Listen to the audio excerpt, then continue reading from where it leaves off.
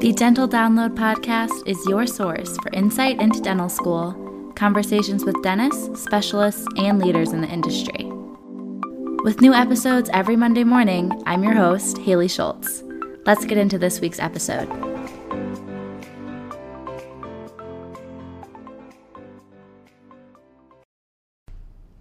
All right, hi everyone. We have another guest today, and I'm actually in person with my guest for once. It is my classmate, Colleen. So, Colleen, can you kind of introduce yourself to the listeners, let them know your background and how you ended up in dental school here? Yeah, so I am what they say is a non-traditional student. So I first actually got my associates in dental hygiene from a community college because I was thinking I was saving myself money and I was just planning on being a hygienist for my professional career. So I did that, and then I wanted to go back to school to pursue becoming a general dentist. So I returned to school, and here at the University of Michigan did a degree completion on campus. So you just take some research classes, public health classes, and then I put in my organic chemistries, physics, and all of the other prereqs that dental hygienists didn't have to take, and did that here at the University of Michigan and got involved in research. And then and actually I practiced hygiene for 5 years before coming back. So there was quite a gap in my academic years. Yeah, so lots to kind of talk through your experiences there. And I guess starting from the beginning, you were working in a dental office. At what point did you realize, hygiene's all fine and good, but I really want to be the dentist? Yeah, so ultimately deciding on a dental career, I think I found it very daunting to take out the loans. And so that's where hygiene seemed like a really good fit. I still got the clinical experience. You still got to interact with the patients, which is what I really wanted. But really it was the first year out of hygiene where I felt like I wanted more training, more education, and more involvement with my patients' care. But I really appreciate, within the 5 years that I worked for a variety of different office settings. So Medicaid clinics, nursing home mobile units, pediatric offices, a variety of private practices, and then I would also sub at corporate chains just to understand different environments and different patient populations and how they all differed. And I think that really solidified my love and passion for the dental field and caring for populations in a hands-on manner. I really liked gaining their trust, and being in someone's personal space like that is really difficult and difficult for patients to receive. So I found that to be something I was really passionate about. So it was working in all those different styles of patient care that really made me want to come back and get more involved, because I found some dentists I worked for were really inspiring to me. I said, wow, I really love how they do this. And I'll be honest, I worked for some, whether it be subbing or wherever I stumbled upon them, where I thought that I could do a better job. And I didn't really like how they were handling things in certain respects. So that really pushed me to want to take over that sort of role and come back and get further training and education. Yeah, and we were talking about this before we pressed record, but it was a big decision because your life was going, you had a career. What kind of thought process did you go to really make that jump into going back to finish those prereqs and then going through the application process? Was there ever a time that you almost stopped everything, or once you started the prereqs you were in for it? Yeah, I think so. Everyone in my life knew that not only I had stopped my own career to dive into this, but I am married. So my spouse also got a completely different career, relocated, and was all in for this as well. So I think there was a little bit of fear of failure, knowing that everyone knew that I did this. But there was a lot of supportive people in my life, including my spouse, that just knew I could do it. The question was not if I would get into dental school, but where, because once I dedicate my time to something or make a decision like this, I'm all in, and I'm a very competitive person. So yeah, I knew that it would happen, but it was very much an internal motivation for self-fulfillment, I think, that really made it happen.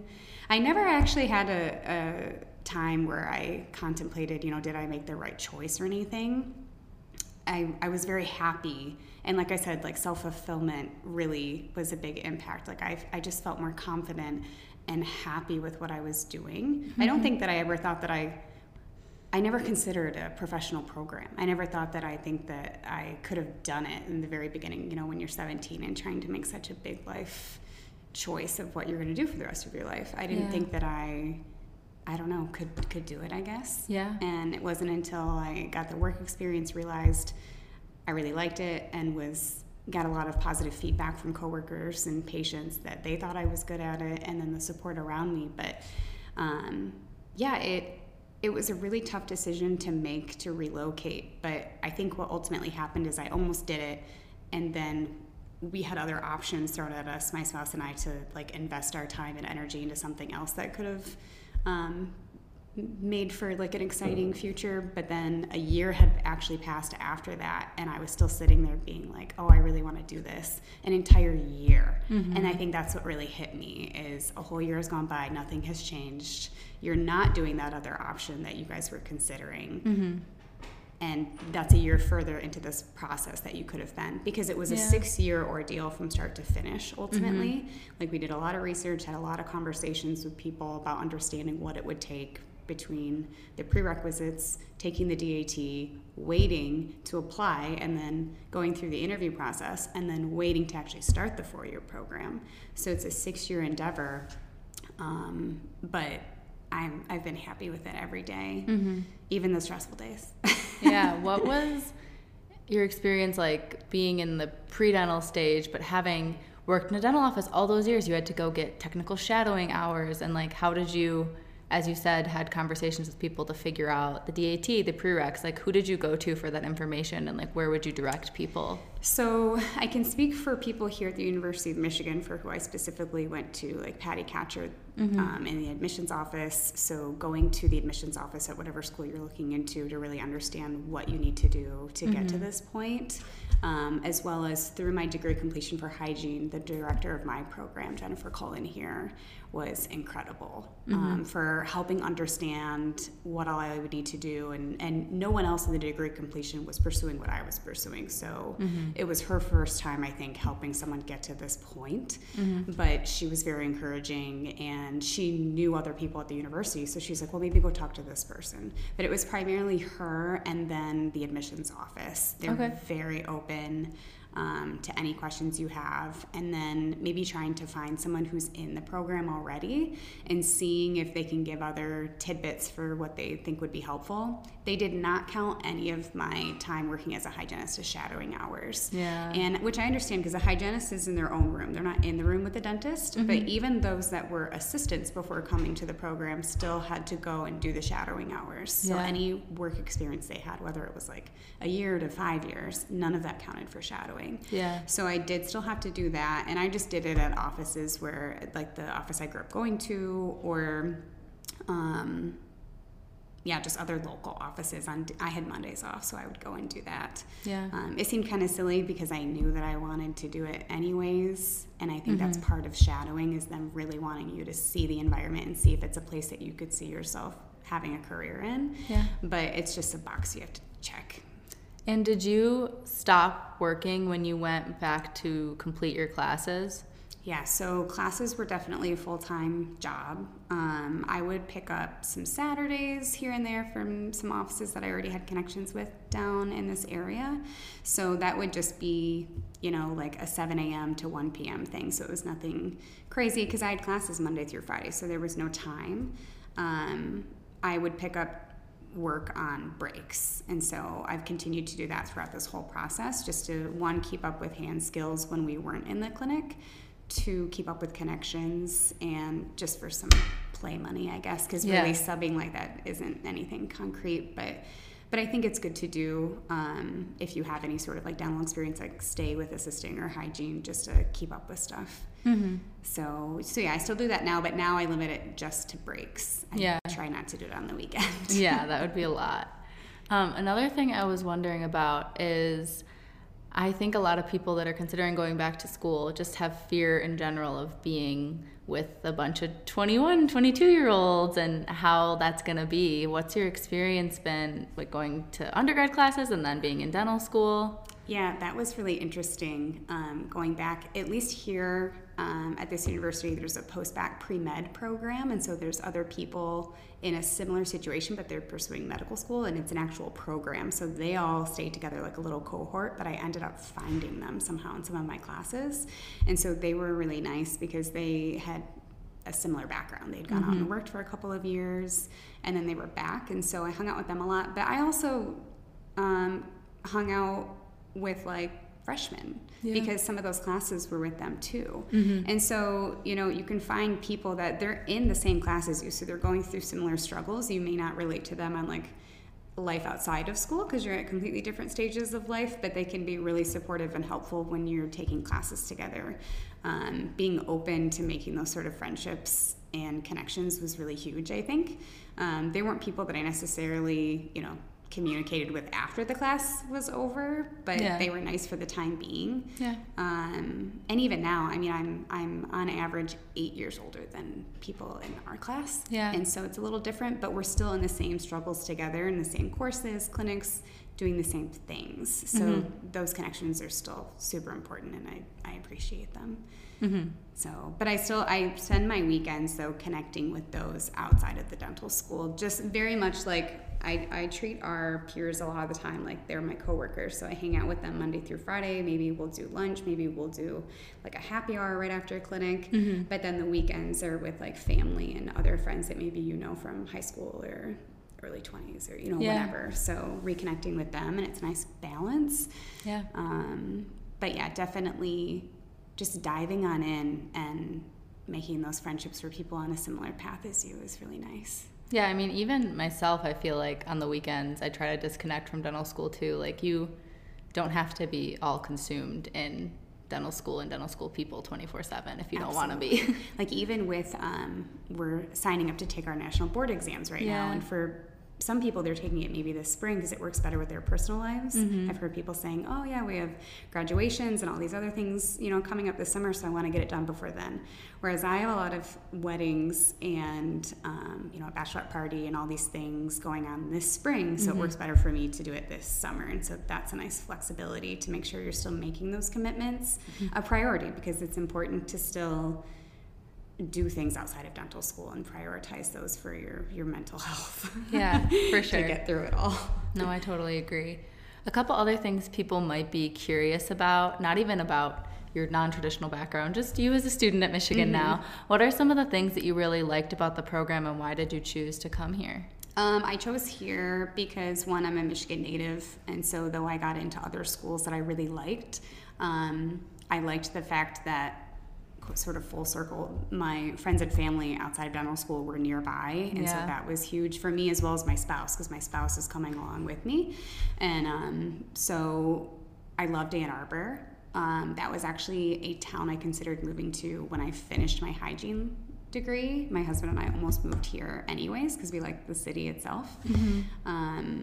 But honestly, it, you know, I hate to say it, but money plays a role. Dental school is very expensive, and the other schools I got into were either private or out of state, and I couldn't transfer in state.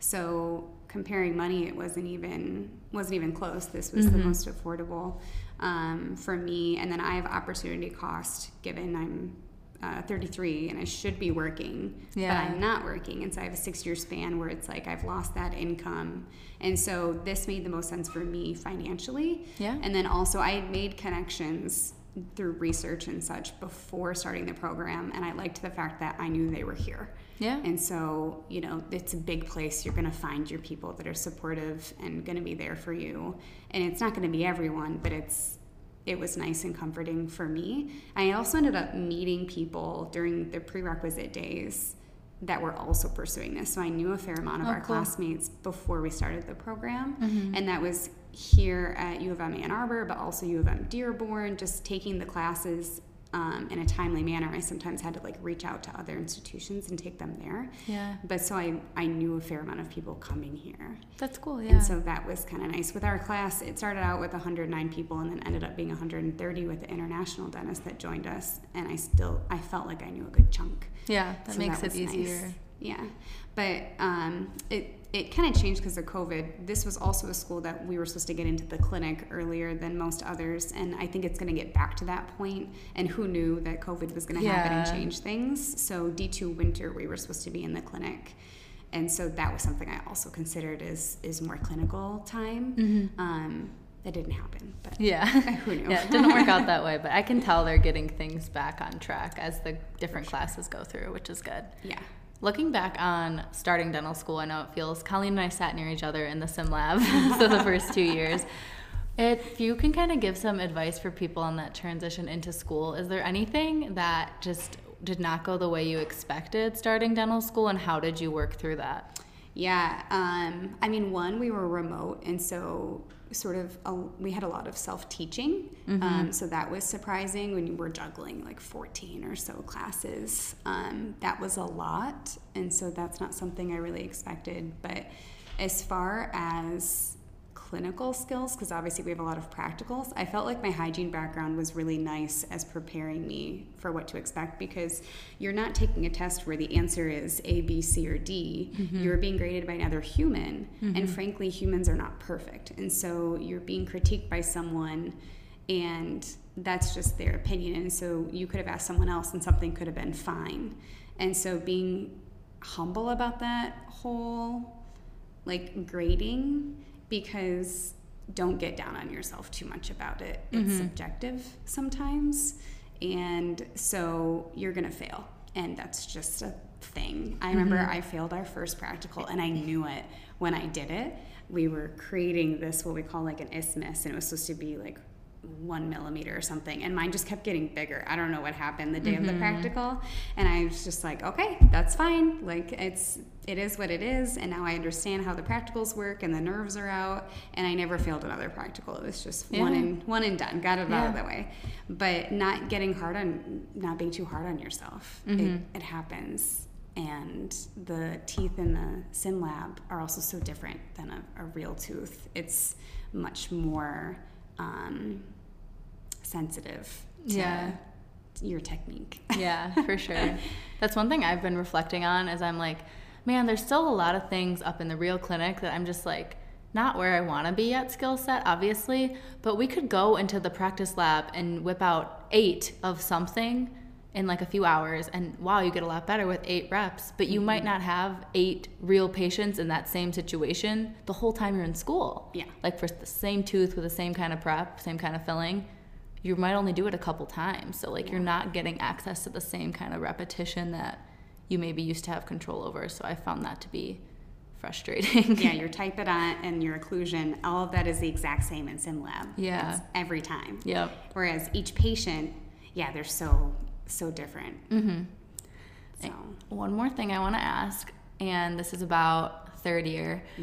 Now that we're in clinics, how have you managed like handling all the patients and the scheduling and the annoyances that come with clinic? Is there anything that sticks out to you, or anything that you've kind of come up with? Yeah, so I do use like a Excel spreadsheet that someone gave me, and so it keeps track of if someone has a lot of treatment coming up, and I put it in stages so I know where we're at. If I know someone's just a recall so they don't need any treatment, maybe they're just coming in every 6 months, I color code if someone is scheduled versus if I need to call them versus if I left a message, or if they don't need anything right now. And I think that's huge. I spend a lot of time looking at that, I feel, and then keeping up with your contact notes for sure, just so those are all documented. And right now, third year, so the summertime we couldn't refer to hygiene. Yep. But now I'm really using them. If a patient has updated x-rays and exams and they're just coming in for a cleaning, I refer to hygiene. Yeah. It's their expertise. You might be selective with what patients you send. Maybe if they're a little bit more complex, maybe you keep them. If they're easier though, let Hygiene do their job for you. You get CEUs for it. They need the requirements. The patients are typically very happy with the thoroughness, so doing that. But talking to my faculty coach is super helpful for making sure things are on track with getting a variety of experiences with patients. You want to have your restorative, your perio, your pros, and then communicating with our clinic coordinator to try and get appointments in. Looking at, we have a Google Calendar from our PCCs, our clinic coordinators, that say if something's full, but sometimes that changes, and so I'll go and actually look on the scheduler that looks at chair availability, and so I'm able to get in appointments then. So I felt like in the beginning I maybe didn't have enough patients to keep up with utilizing the maximum amount of appointments, but now I'm able to, and just looking, you have to look at it on almost a daily basis, so making it a routine. And looking at clinic availability with the actual computer system rather than the Google Calendar is helpful. And being honest with patients, hey, are you available on a short notice, or do you need something more in advance? Something on my Excel sheet I also do is, this patient needs Mondays, this patient can't do afternoons, or this patient's available for short notice, and that's really helpful with filling time. And so just being really organized about it, you sort of have to like study your patient list and study the calendar to understand how best to plan for things, and it's time consuming, and it just is what it is. I know, it takes so much time. You're spending like hours doing patient management it's not a class per se, and it's not anything you're getting credits for, it's just you have to do it. But it works out if you do that and dedicate the time. I had a patient cancel, and then I called someone else, and an hour later they were in my chair, and so just understanding your patient pool, I think, works really well. And then you know how to sort of manipulate your schedule to make the most of it. And obviously that depends on your patient pool. Like mine is probably very different from yours or somebody else's. It just, you don't know what your patients need or what they'll be like. And then another thing I do that an upperclassman had told me is routinely putting in new patient request forms, because sometimes those can take a long time to be filled. You can ask specifically for certain things, and so for a while there I was putting in one almost every week, and just so they're like stacking up. And a lot of them still have not been fulfilled because I'm being very specific with what I need for like test cases and stuff. But and then this time of year, the D4s are so close to graduation, we are inheriting some of their patients because they won't have enough time before graduation to complete like a removable partial or something like that. Yeah, I've noticed that. I've been getting a couple patients sent from my fourth year, which is nice because they have a lot of work, and he's like, I won't be able to really do it. You should just do start to finish. So yes, it's and nice. This time of year, I'm noticing whether it be the D4s are out on external rotation or they're close to graduation and maybe they've already fulfilled all their requirements. The clinic seems to have more availability. I don't know if that just is happening in the last week and it's a fluke, but it seems like we have more opportunity to schedule right now. Which would be nice, yeah. Yeah. And I was thinking there's actually one more thing I wanted to talk about with you. We've talked about it before a little bit with like AWD and just being women in dentistry. It's kind of its own whole ballgame that you're getting into. Yeah. So, and we've talked about this too, like figuring out your personal life outside of dentistry and how being a dentist is going to fit into all of that and like family planning and everything. Do you have anything you want to share about that? So I was fortunate enough to have 2 female general dentists as role models before I came back, and one of them in particular I worked for probably like 4 years, and she was really inspirational. She had 3 children, had her own practice, and just seeing how she juggled everything. That was part of the conversation with coming back. It postponed some things in our personal life, like family planning. But, I think that if you find the right person to work for, and having someone else in the office, like not just being a solo owner. For me, I think that sounds ideal, is at least having one other person. Finding those sort of practices at least right away would be nice, because you're going to want mentorship anyways regarding your clinical skills and such. But also, if you do as a female choose to have kids and carry them yourselves, you're going to need some time off, whether that be 6 weeks or 3 months, whatever you're able to do in that setting. So having someone that's open to that, and so that's part of my networking, has also been establishing those sort of connections for my personal life. And so that's worked out really well. But yeah, I think a lot of patients with like being a female, I almost sort of think that they're more receptive to us, whether it be like our tone, maybe we have smaller hands, I don't know what it is, but sometimes they're more receptive to trusting like us in such a situation where, again, you're letting someone come into your personal space. Yeah, there's a lot of patients that are drawn to that aspect. So I'm happy to see that our field is growing regarding like the amount of female to male ratio. There's still a lot more men practicing right now, but I think as the younger generations are coming through and entering the field, I think it is changing. But yeah, finding a female role model was really impactful for me with coming back and understanding how to manage it all. My spouse is going to continue working, so we're going to have to figure out if we have kids, you know, how to handle that. But I think that there's no perfect time to do it, and so you just have to dive in, and you hope that you have support, or you find the support in one way or another, and you just figure it out. Honestly, women can do it. It's just, it's hard. And even it's being able to be at the time that you feel ready to have a kid, but then it's also planning to be off work, but you have to be able to make your bills and everything at that time, because there's no maternity leave pay or anything in dentistry too. So it's an interesting situation. I think on average from those that I've spoken with, they'll offer about 6 weeks maternity leave. And that can be really tough, especially if the female has a cesarean, like a C-section, because typically it's 6 weeks minimum for that sort of situation. So again, just finding someone, if you're going to work with them, that are going to be supportive, compassionate, and supportive of understanding a work-life balance.